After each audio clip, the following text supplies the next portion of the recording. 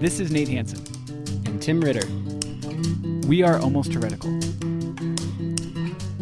You can find us online at almostheretical.com. Okay, welcome back. The last couple of weeks, we started off with conversation with Mako and then followed up with conversation of our own last week, talking about atonement and specifically deconstructing penal substitution as a lens for thinking about Christianity. So where are we going this week, Nate?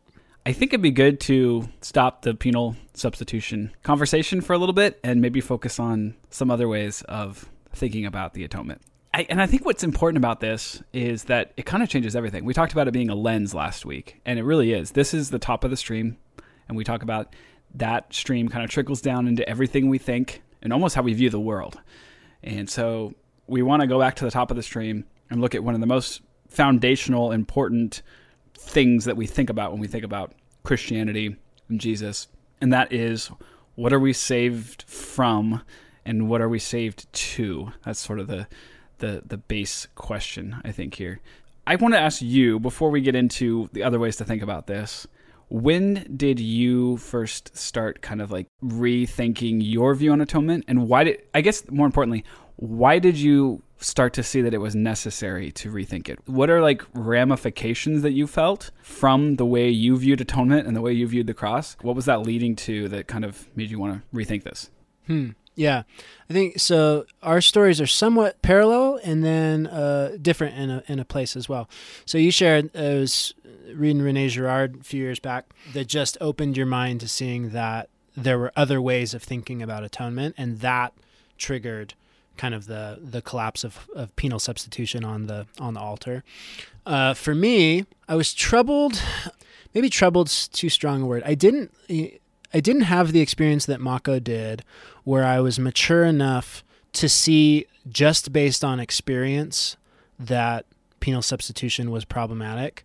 I think I intuited a lot of that in terms of doing ministry, how we could talk about God, all that sort of things. I was always self-critical. I'm a strong 1 on the Enneagram, so I'm always trying to reform and critique and improve the world and myself and my thinking and all that. So I was always trying to improve my way of thinking about Christianity and the atonement. And specifically, I think the thing that kind of maybe was the earliest seed of questioning was there seemed to be so much material in the New Testament and Old that just wasn't being accounted for in penal substitution. I didn't really know how to account for it, but I just had this feeling that there were things we weren't talking about. There were ways that Paul was talking, or things that Jesus was saying, or whole categories of thinking in the Old Testament that penal substitution just wasn't dealing with. So one of them early on was the fact that God offers forgiveness from the very beginning of Israel's history, thousands of years before Jesus dies on the cross. So there was just this simple gap right there of, okay, if forgiveness is offered and all the cross accomplishes is forgiveness, then I don't understand what's going on here. That then quickly became like, wait a second, is God really loving if someone has to die before he's willing to forgive a single thing that they do? Like, that's not, if my dad did that, like, that is not a loving move as a dad. Or if that was how I treated Camden, that I cannot forgive anything, everything must be punished. Like, that's not how a loving father treats his kids. So there was a doubt, I guess, that was there. And then, simply put, N.T. Wright took that doubt and wedged a whole bunch of biblical theology into that crack until the whole thing just exploded. And I honestly think he's probably been the most influential evangelical-friendly theologian of our generation. And I think thousands and thousands of people have gone through a version of that same N.T. Wright deconstruction. And I'm super, super thankful for it. I've come to disagree with N.T. Wright in parts and push back on some of his thinking and maybe highlight other aspects that he doesn't highlight as much. But a lot of what he did was and if you guys aren't familiar, N.T. Wright was part of this kind of box called The New Perspective on Paul, which has been this sort of debate about essentially salvation in the New Testament and what does it actually mean to be saved. And And essentially what N.T. Wright did was he, for me at least, framed so much of what Paul and Jesus and the other New Testament writers and characters were thinking about when they were talking about ideas like the righteousness of God or the justice of God or a return from exile to salvation. So specifically like putting the cross and Jesus's death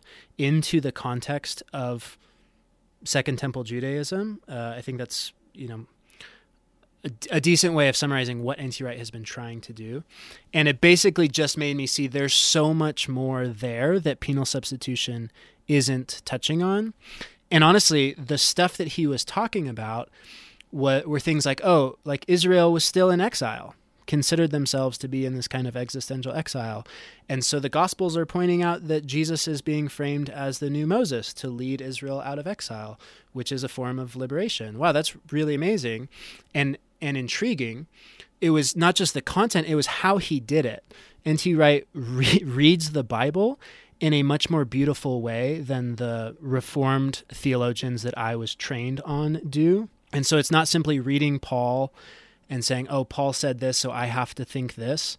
It was looking at literary motifs and allusions to the Old Testament and the New Testament and the ways that the Bible uses story to communicate some of its most significant ideas, not just, Paul's kind of didactic letters. So basically, long story short, it was a little bit of doubt with N.T. Wright kind of blowing that up. And I've just kind of let that snowball for years. But really the largest piece of it was not first seeing that penal substitution was wrong. It was first seeing that penal substitution simply couldn't be the only way of looking at this. It didn't account for everything.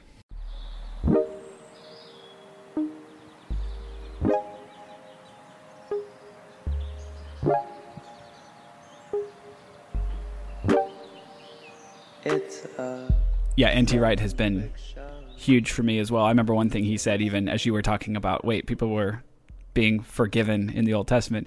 There's also the idea he introduces where, like, Jesus was 30 plus years old when he died. If he just needed blood to cover the sin, why didn't he just die when he was a baby? It would have made everything a lot less complicated. So let's put penal substitutionary atonement on the side for a second, and let's think about other ways to think about the cross. So what are some of the kind of prominent ones, and what have you, I guess, you mentioned more beautiful ways to think about this. We've talked about a little bit, and we kind of heard Mako talk about medical atonement as God is the physician, and he's wrathful against the sin and corruption in the world that's in each of us. And so it's this kind of healing process of eradicating that from creation and from us. Yeah, what are kind of other ways to think about the atonement? Yeah, I think for starters, we should just recognize, I know we're trying to move past penal substitution in the critiques, but because that's the lens that most of us have come to this through, I think we're going to have to keep undoing the lens at different points. So one of the problems with not just the penal substitution approach or interpretation of the gospel, but in our world, in evangelicalism, the way that has been asserted as the singular gospel, the single way of interpreting it, as it's actually kind of desensitized us to how mixed and dynamic the New Testament discussion about the gospel and the crucifixion and resurrection was. There's a kind of analogy that's been used oftentimes, that of a diamond. And, a cut diamond has multiple sides to it. And depending on which way you're looking at it, it's refracting light off one of the different sides. And the idea is that there are a whole bunch of metaphors, or you could use the word motifs or views, ways of making sense of what Christ accomplished through his life, death, and resurrection, that they all belong together. They're all sides of a whole diamond. And that's just different from the way most of us have been groomed to say, there's one way we have to understand it. There's one basic formula or equation.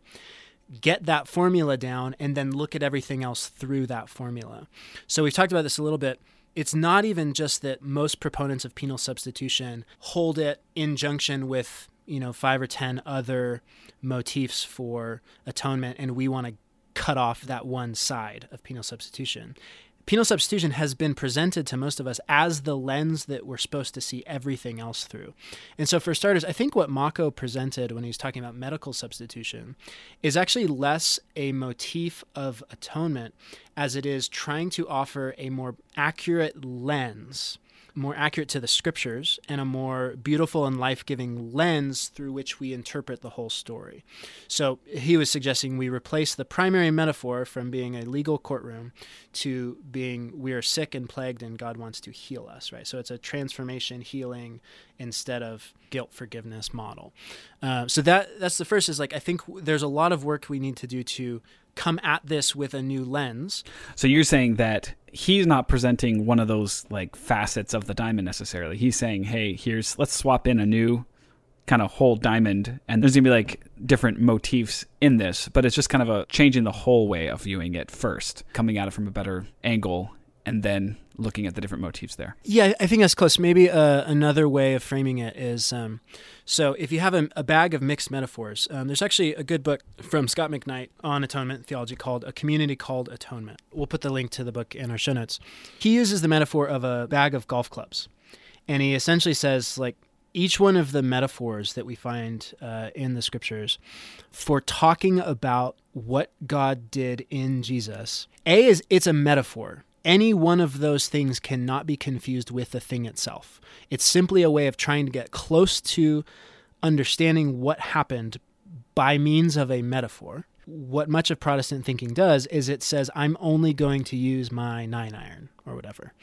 And he's using the analogy to say you can't play golf well if you refuse to use all of the clubs. So that's the first piece of saying there are multiple motifs, and you can't just use one. But then the other thing that McKnight and others have argued for is that just the way we all think, we have to have one foundational central motif that kind of operates as the hub. In other words, it's actually impossible to hold 10 conflicting metaphors in your head at one time equally. You have to have one that's the dominant lens. And so for many, we've been told that penal substitution is the dominant lens, if not the only lens we're allowed to use. And what Mako's doing is saying medical substitution isn't just another golf club in the bag. Medical substitution actually is a way of replacing that whole central lens through which we see all the other motifs. And I think that's a great starting place. Scott McKnight basically talks about his view. He wants to put the kingdom of God and the creation of a new atonement community, the church, as the hub, and then see everything else kind of in light of that. Mako wants to see God's desire to heal and transform humanity as the hub through which everything else is seen. So it's kind of like he talked about, the overarching metaphor. In the Eastern Orthodox Church, forever, the primary thing that is perceived as the problem is death, and therefore all the ways that we think about the atonement are largely ways of dealing with that problem. It brings other things into it, but that's the hub of things. And so in our world, guilt has been established as the primary hub through which we're supposed to interpret everything else, right? So basically, we want to look at a bunch of other motifs. We just want to say that interpreting it all in terms of how God's going to deal with guilt is probably a bad place to start. Hey Brian, do you know anyone that was once a teenage fundamentalist? Oh, Troy, you know that I was, because you and I have a podcast called I Was a Teenage Fundamentalist. I did know that. But you know what I find myself asking these days? No, I don't, but I think you're going to tell me. What about all those things that church gave us definite answers for? What are we supposed to think about all those things now? Well, funnily enough, that's what we're doing for Season 5 of I Was a Teenage Fundamentalist. Ooh, Brian, I sense the Lord at work here. He works in mysterious ways. And we are going to unpack these things. We're going to find out what we do think about them now. So tune in to Season 5 of I Was a Teenage Fundamentalist, the official podcast for the Azusa Street Revival. I'm not quite sure that's true, but it is available wherever you get your podcasts.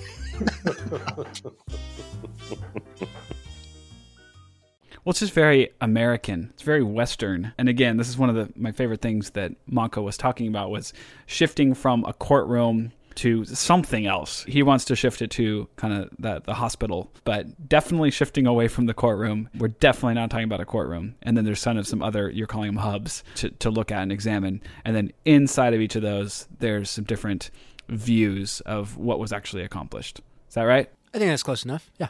Can't just say it's right. I'm just kidding.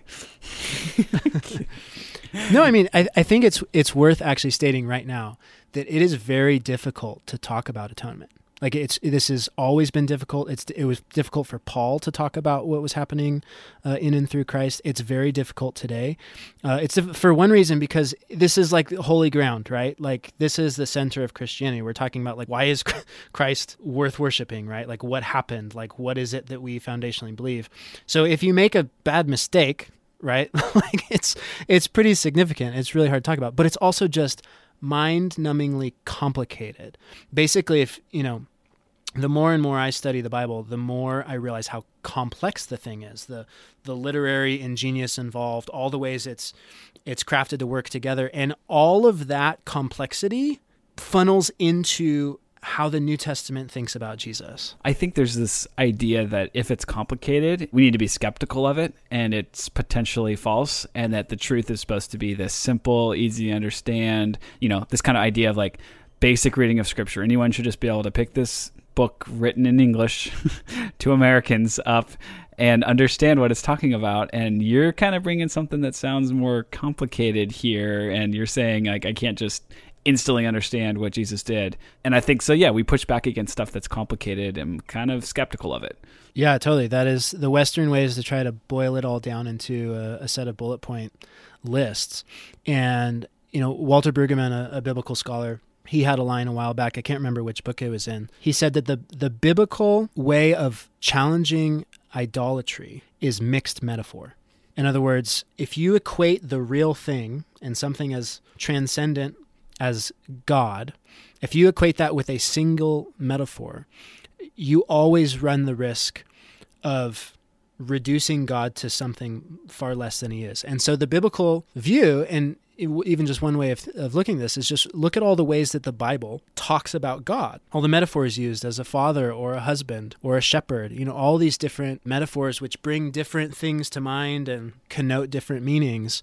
The primary way that the Bible goes about talking about sacred, complicated things is to just allow many reports to actually conflict with one another to basically create this conversation. So it's even runs all the way through the kind of literature we have in the Old Testament, where you have the Book of Kings and the Book of Chronicles that we have that are conflicting reports of the same history placed in the same canon in the Old Testament, not, as we've been trained to think, that we have to eliminate all the contradictions and make a way to harmonize them so they all work out. That's the opposite of what they're there for. They're actually there to argue with one another.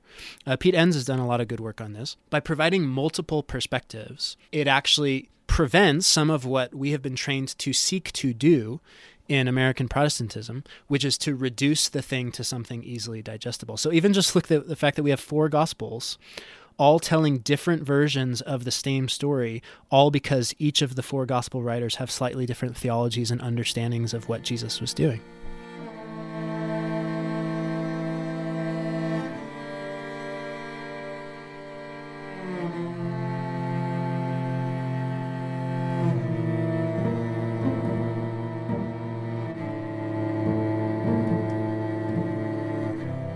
Can I just say also here that we mention a lot of names on the show, Pete Enns, N.T. Wright, others.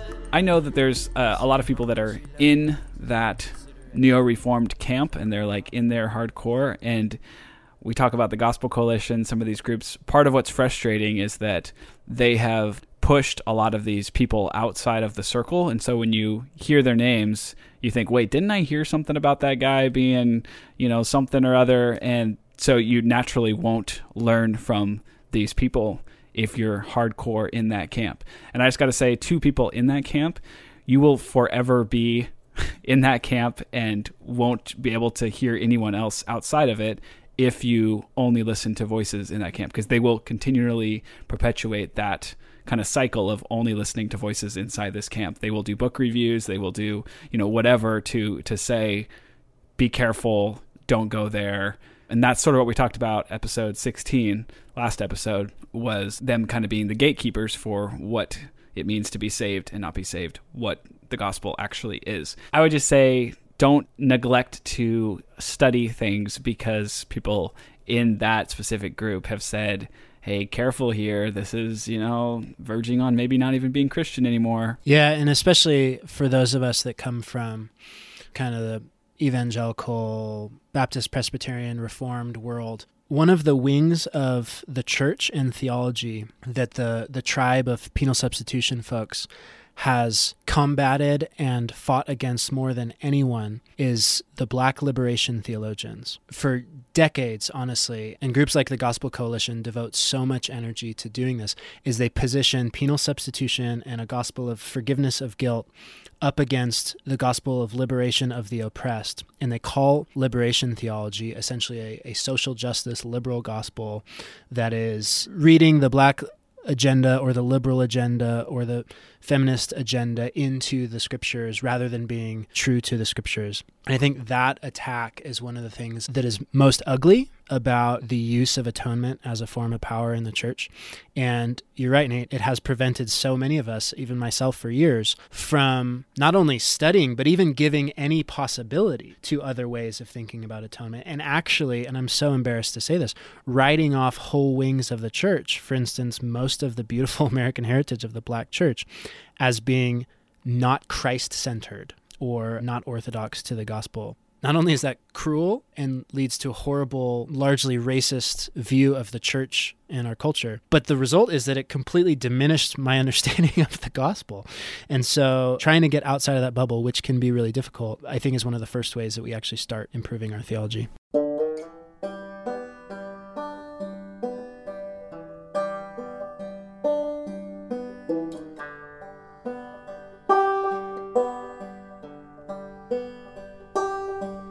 In Voorhees, New Jersey, humility.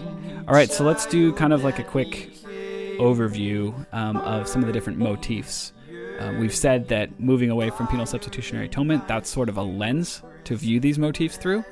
And we're kind of replacing that with a different lens. And the one that Mako has brought up and brought to us is kind of this medical view. So we're putting that lens on, and now we're looking at these motifs. So give me like a minute or so on each of these motifs. Depending on how you kind of organize this, your list can change. I broke it down into 10 major motifs that you see in the New Testament. So the first one is one we just touched on, is liberation, or you say redemption or rescue. And it's actually largely what is entailed in the word salvation, going back to the Old Testament. And that is simply the idea that people, and it starts with the story of Israel, are enslaved and they are held captive and they need to be rescued. And so part of what Christ is doing in the cross, a large part, is rescuing people from slavery and freeing captives, releasing people from their bondage to oppressors. And so this is seen both in Israel's slavery to the Roman Empire, Israel's slavery to Herod, who is essentially the faux Jewish king, but who is essentially a pawn for the Roman Empire. It's a rescue from actually the religious establishment itself, who killed Jesus, but who Jesus says with the Pharisees and the priesthood, essentially, that they're laying on all sorts of burdens onto the people that they will do nothing to release from them. The religion itself had actually become an enslaving force. And then you also see this kind of spiritualized language in Paul, where he talks about the enemies of death, sin, and Satan as all enslaving forces or powers, kind of like capital P powers, that he personifies in a sense that those forces are things that are enslaving people. Unfortunately, in the penal substitution world, all we do is we latch onto the sin piece and we say, yeah, sin is the real thing that we're enslaved to. We really need to be released from slavery to sin. And not saying that's not a thing. That's very much a thing in New Testament thinking, but it's also slavery to Satan and the powers of darkness, slavery to the power of death, which has a grip on all of us, and very real, and this is what N.T. Wright and others want to push on, it very much has to do with slavery to the empire, slavery to the religious elite and establishment, and actually slavery to one's own kind of cultural establishment. So where does Black liberation theology fit into that? I'm guessing that is under this kind of motif. Yeah, it's a longer conversation. We should probably do a whole show on liberation theology, but we actually recently retweeted something that, if you're interested, I thought it was really helpful. It's from a group called Christianity Now, and it's a guide to James Cone. James Cone is thought of as the father of Black liberation theology in America. And essentially, if I could try to summarize, Black liberation theology or American liberation theology is focusing on the empire and social powers in all that I just listed. It's saying socioeconomic slavery is really one of the things God wants to free us from. And it essentially, part of James Cone's staple work is to say that Jesus, and through Jesus, God identifies always with the victims, the marginalized, the poor, the oppressed. And so James Cone actually went as far as saying that Jesus is black, not in the sense that his skin color was black, but Jesus is always found in the powerless who are being abused by those in power, and is always working for the liberation of the powerless. And so there's a really important piece here, especially when we just touched on power, that people want to say that the role of those in positions of powerlessness is just to do the Christ-like thing and continue to lay down the power that you already don't have. And James Cone was considered the father of a whole bunch of great theologians and thinkers saying, no, that's only a part of the story. Jesus is actually trying to empower the powerless to actually be liberated from their oppressors. So that's a really important piece of theology in general, but specifically in our context, where our entire country has been established on white supremacy and racism and slavery, that we have to really grasp this bit of the gospel as liberating the oppressed.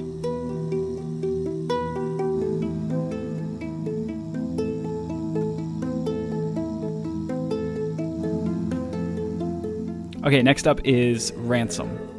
And I'm really interested to hear how this is not what first comes to my head, which is we were supposed to die and Jesus died in our place. Because that's what I think about. He was the ransom for, I was supposed to die, right? How else can I think about that?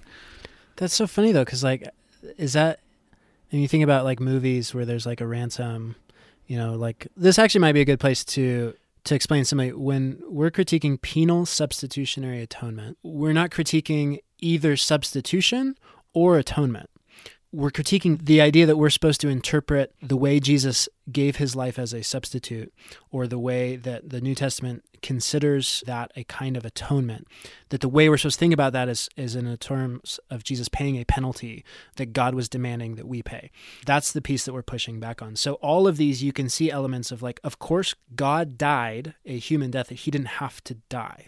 That's a part of the substitution. There is no reason in the world to try to remove the self-sacrificial piece of Jesus' death. To me, that's, the fact that someone, it's kind of captured in the line, very few people will lay down their lives for a great person, even a special person, or Jesus saying there's no greater love than to lay down your life for one's friends. That idea of laying down your life for somebody else, I think, is a really beautiful idea. I don't want to get rid of that. But ransom, to tell a short history, there was one theologian in church history who actually put the argument forward and got teased out a little bit that God actually paid the price to buy off Satan, essentially. So Satan's holding humanity captive. He's called the prince of this world, the power of the air, and that ransom is the price due to retrieve someone from captivity, right? It's if someone's holding you hostage and they demand a ransom, I have to pay $1 million to get my family back, or something like that. So when this idea of ransom started coming up, some people took it literally for a little bit. Most people pushed back on that. I would too, because you never see anything of Satan actually receiving some sort of payment. It's more the idea, it's emphasizing the cost, kind of an economic transaction piece, and it's really connected to liberation.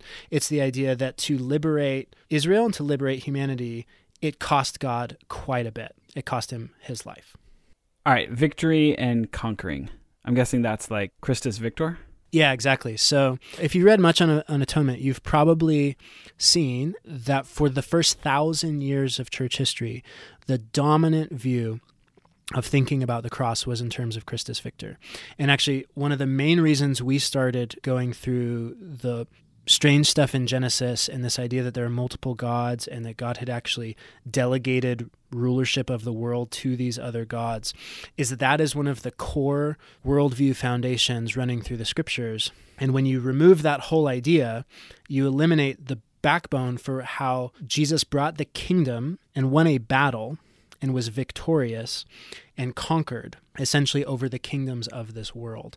And so it's this idea that there's this cosmic battle that starts, and it's all the kingdom language you have in the gospel. It's actually the backbone for exorcism of demons and all that, is that Jesus is actually defeating the powers. And that is the primary, when we talked about there being a hub that holds all the things together, that is the primary hub, is that Jesus came and conquered and was exalted and reigns as the conquering one. Okay, ritual purification. That seems Old Testament-y. Yeah, and this is probably a show or two in itself. Another book recommendation, if you guys want to do some reading, it actually won a couple of awards recently. It's by Fleming Rutledge. It's called The Crucifixion, Understanding the Death of Jesus Christ. It's honestly, it's like a lifetime work for her and a really great book. And the reason I bring that up is I had one strong pushback on this book, not necessarily with Rutledge, but with basically the whole sort of wing of Protestant thinking, and that is that we separate the idea of sacred space and ritual purification from thinking about atonement. And so the idea of atonement stems entirely from the Levitical priestly sacrificial system, right? And so it's the idea of saying that Jesus was a sacrifice, is kind of what Girard was focusing on. Jesus is compared to the animal sacrifices that were presented in the temple as an atoning sacrifice for Israel.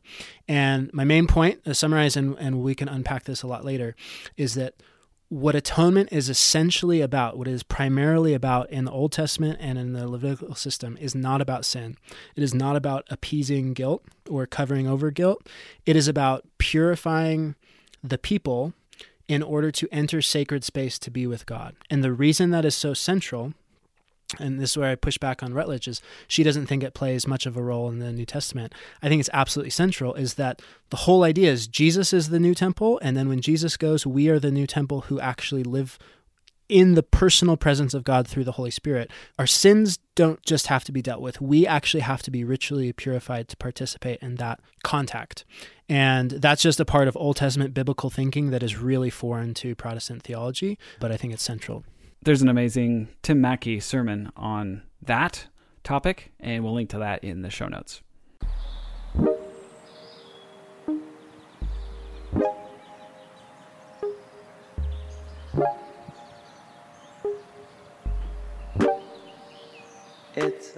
Next up, restitution, healing, removal, and forgiveness of sin.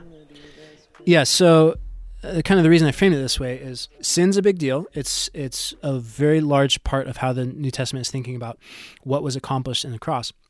But we have reduced that to thinking about the guilt of sin and forgiveness of sin. And specifically, forgiveness is really weak here. It basically, as I said before, it's impunity or acquittal. It just means we get off the hook for it. That ignores all of the language, both Old Testament and New, that sin's actually being removed, not just like forgotten or ignored. It's actually being removed. A change is actually being accomplished. This removal actually is a kind of healing. We ignore the fact that Isaiah 53 is one of the most predominant places for people to go to defend penal substitution. We ignore the fact that Isaiah 53 frames the entire substitutionary act of the servant as something that will heal the people. And it also ignores the role of restitution and reparations in dealing with sin. We talked about Zacchaeus and the rich young ruler, that part of what salvation means is that they actually make right and restore to the victims what they had taken from them. And so in the way that the cross deals with sin, it is not just granting a blind forgiveness. It's actually enacting restitution, as why Jesus calls salvation when Zacchaeus is willing to restore to the people he's harmed. And it actually enacts healing by the removal of sin. And that's why I so strongly push back on the idea, if we just think of the atonement as something where God ignores the sin that still exists, it's completely distorting the New Testament idea that we're actually healed from our addiction to sin and the power it has over us. Next up is example. And I'm guessing that's like we're supposed to follow and do what Jesus did? Yeah, it's the idea that Jesus actually shows us what it looks like when someone lives a beautifully, perfectly human life. And so, when we talked about the story about power, that's an essential piece, is that for Jesus to lay down power and be willing to suffer the consequences for it in an act of justice, and only after that be restored and vindicated and exalted, that's an example of how we are to live. I actually didn't realize how controversial people in kind of the Reformed world thought this was until I went to seminary. And I realized that so much of what people mean when they say they're Christ-centered or gospel-centered is that you're supposed to eliminate all aspects of imitating the example of Jesus from your view of atonement, because it sounds too works righteousy. That is completely ignoring so much of the New Testament, talking about what a large part of what Jesus does is he shows us what we should be living like. Okay, number 7, representation, recapitulation, and theosis. I only know what one of those words means. Theosis? I can guess what theosis means. I know what representation means, and recapitulation is just kind of fun to say. Okay, so I said before, Christus Victor was the dominant view of the early church. This is the partner to that view. Athanasius, Irenaeus, all of the early church fathers before you get to Augustine. History review here. We talked about this with Mako. Augustine, church father in the 5th century. Ever since he wrote a whole bunch of stuff, it's been hard to get free of some of his ideas. What Mako's been doing a lot of work on is going back to the fathers before him, Irenaeus, Athanasius, those in the 3rd and 4th centuries, and trying to read what was the church thinking before Augustine's influence. And largely that is Christus Victor and this idea of representation or recapitulation, and the theosis piece is a part of it. So just briefly, it's the idea that Jesus is the new Adam and he's the new Israel. He's depicted this way both in the Gospels and in the epistles, meaning he is the new representation of humanity. So if Adam is the figural representation who, and Paul talks about this in Romans, through Adam came death to all mankind, through Christ, life, resurrection comes to all mankind. And so he is essentially the new figural representative, both of Israel and the people. Recapitulation means that he went and he relived Israel's story. So he goes to the wilderness the way Israel was in the wilderness, and he does what Israel was supposed to do, but he does it himself. The way that Israel was supposed to serve the world, the way that Israel's king was supposed to serve Israel, Jesus fulfills all of that kind of representational role. And part of what that means, and this is really huge here, is solidarity. What Jesus does is he enacts a kind of cosmic solidarity between God and mankind. The way Hebrews says this is Jesus can fully empathize with our suffering now because he has gone through all of our suffering. And the way Athanasius puts it is that because God became human, humans can now become like God. In the sense that theosis is the Greek word. This is a bigger idea in Greek Orthodoxy. It just talks about the transformation or glorification, not where we become God, but we enter into a kind of cosmic peace with God. And that can only be enacted by, essentially this is as focused as much on the incarnation as it is the crucifixion. It's focusing on the idea that if Jesus didn't actually come and live a truly human life, then we were missing something in our ability to relate perfectly to God. Okay, so healing, transformation, and new creation. Number 8. Yeah, so this is largely what Mako was getting at when he called it medical atonement. And that is the primary problem is plague, sickness, death, and we need to be healed of that plague. And because that plague is something that runs through us and in us, our healing means that we need to be transformed. Remember, he touched on circumcision as a metaphor to God doing surgery to actually transform us, that idea of circumcising your hearts. And so what Jesus accomplishes by overcoming sin, Paul talks about this, and he overcame sin in his own body so that our lives were essentially crucified with his so that we can be raised with him. It's this in Christ thing, both in the representation and this new creation idea. In Christ, the participation in union with Christ is the hub of all of this. He's actually working to transform us, and that is creating the whole new thing that the Old Testament had been looking forward to forever, which is this new people who's now is newly empowered by the Spirit, which has to be incorporated into this whole conversation of atonement, that through resurrection and the empowerment of the Spirit, we're actually able to be the kind of people that God had been trying to help us to be all along.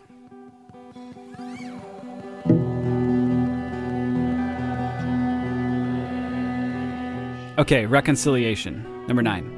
Yeah, it's kind of a two-way street. It's big on Paul. If you remember in 2 Corinthians, he talks about we've been reconciled. We've been given the ministry of reconciliation as ambassadors of Christ. It's a two-way street in that the first piece is that we are being reconciled to God. In the penal substitutionary view, this is because God didn't want to be around us, and now that he pretends we're like Jesus, now he wants to be around us. That's not, I don't believe, the biblical view of reconciliation. Rather, it's we didn't want to be around God, and now we've come to understand the good news of how God is just and righteous and loves us. And so we actually are reconciled to God. So Paul actually sends the exhortation, be reconciled to God. And that's the other piece that we miss is Paul spends actually a ton of time talking about this. The result of God reconciling not just Jews, but Gentiles, the whole rest of the world, to himself is enacting a social reconciliation where we then have to be reconciled to one another or get to be reconciled to one another. It's actually enacting a worldwide universal social reconciliation that has eliminated the divide between Jew and non-Jew. And this is the fulfillment of all that language around lion dwelling with the lamb and the metaphor of all the nations coming to Jerusalem to worship God together. Basically, it's this reunification, undoing what happened at Babel to delegate all the nations out to other gods. Those nations are coming back to one God, but the result of that is that we're all get reconciled to one another. Okay, last one. Y'all made it. Revelation. There have been times where revelation has been pinned against penal substitution in a way that I think has skewed what this means here. But this is the idea that when God takes on flesh, becomes human in Jesus, and then dies, allows himself to be tortured, crucified, humiliated, killed, that reveals something about God that has always been true. So this is in direct contradiction to the idea that penal substitution changes God and shows that what was true, God didn't want to be around us, wanted to kill us, is now no longer true. Rather, it reveals that God has always loved us, that God has always been just, that God has always been trying to heal and transform the world, that God has always been trying to enact a new creation. He's now done it, and the way that we've come to realize that is in the person of Christ. So one of my favorite ways the Bible shows this is that one of the first people to recognize in some of the Gospels the significance of the cross is the Roman soldier, the centurion, who's watching Jesus die, who participated, it implies, in all of the torture and humiliation as part of his job. He watches the way Jesus dies, and he says, "Surely you are a son of God," or "Surely you are a righteous man." And it's that idea that in watching the way Jesus lays down all of his power and dies in such a beautifully self-sacrificial way, it reveals to the world how beautifully self-sacrificial and loving God has always been. That's really helpful to just see them all kind of laid out one after another like that, and sort of blows my mind to think about just the different ways to actually think about the cross. Thanks for doing that. We're going to keep talking about atonement as we go forward. Thanks for being along on this journey with us. We do want to hear if you have any questions about any of this. We kind of just want to hear how it's hitting you. So feel free to reach out to us, contact@almostheretical.com. We'll see you next week as we continue to talk about atonement. See ya.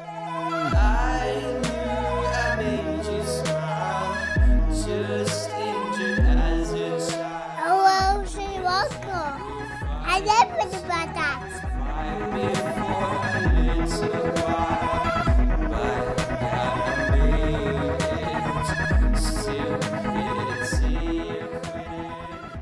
If you want to know what it sounds like to edit the podcast, here's a sample of that.